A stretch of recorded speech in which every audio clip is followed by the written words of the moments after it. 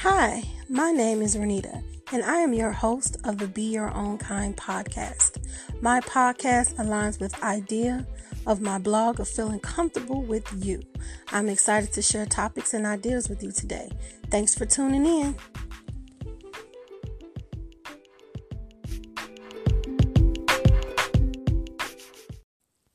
Hello, lovelies. I believe I took on more than one person can handle by adding a YouTube channel, but life is all about balance, right? February has came and went, and I have enjoyed researching Black history more in depth. I wanted to post more facts on my social media account that I hope you are following, but was glad to have posted what I could. I am looking forward to the next month as I have decided to release 2 episodes per week. Yay!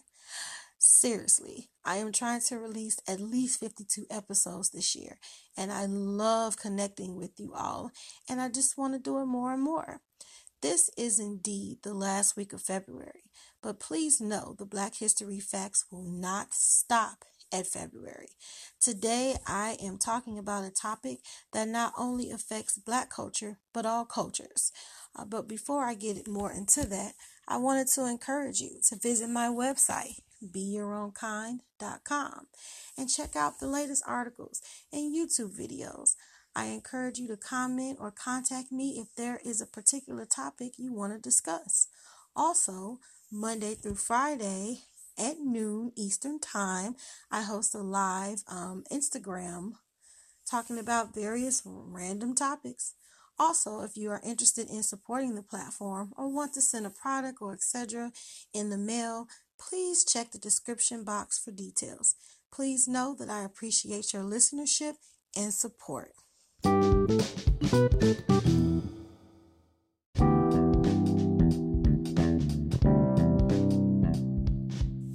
Okay, today's topic is microaggression.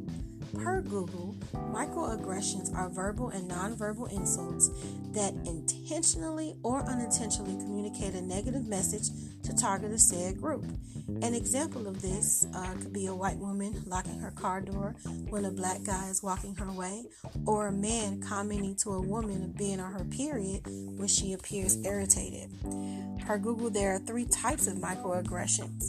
The first type of microaggression is microassault, which is an explicit racial derogations characterized primarily by verbal or nonverbal attack through name-calling or avoidant behavior. An example of this are derogatory slurs or denying someone's service due to their culture or sexual orientation. Number 2 is a micro-insult, verbal and nonverbal communications that subtly convey rudeness and insensitivity and demean a person's racial heritage and identity. An example of this is advising a woman what to do with her body or stating that everyone from the Middle East is a terrorist. And the last and third type of microaggression is microinvalidation. This negates a person's thoughts or feelings. This can be a part of any relationship. One example that I can think of related to the workplace is management ignoring a sexual harassment complaint from a man or woman. I first caught wind of microaggression from an episode of New Amsterdam. A teenager's body developed tumors from stress that was derived from racism. He was at a very prestigious school, but the staff was discriminating against him. This episode was an interesting take, as I've never equated health issues to racism. Stress is a major silent killer, as it has a way of diminishing our bodies over time.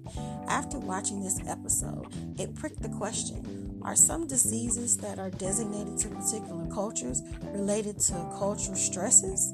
For example, could high blood pressure in African Americans be linked to cultural stress, or is obesity in the Mexican American culture related to the daily prejudice they face?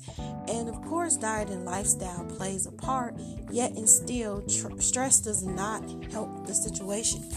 So how do we eliminate microaggression? Although a great question, it is very hard to answer. Microaggressions are not always intentional, and some behaviors are simply learned. The easy answer is for all of us to unlearn certain behaviors and become more cognizant of how we treat others. We are all guilty of playing into these stereotypes. The best thing we can do is treat people how we would like to be treated and deal with people on an individual basis. Before I close, I am reminded of my English undergraduate class when my Asian American classmate explained in length the pressure he felt to be smart, since that is what was expected of him. Someone commented that being labeled culturally as intelligent is not a bad stereotype, and that they just didn't understand why he was stressed out. The Asian student replied that there is no such thing as a positive stereotype. He would just like to be seen as a person. He says that he was not a super scholar, and he is just as American as everyone else. At that time, it meant something to me. But this experience speaks even louder to me today. What are your thoughts on this topic? What are effective ways to minimize microaggressions? Let me know your thoughts. Until next time, be your own kind. Bye.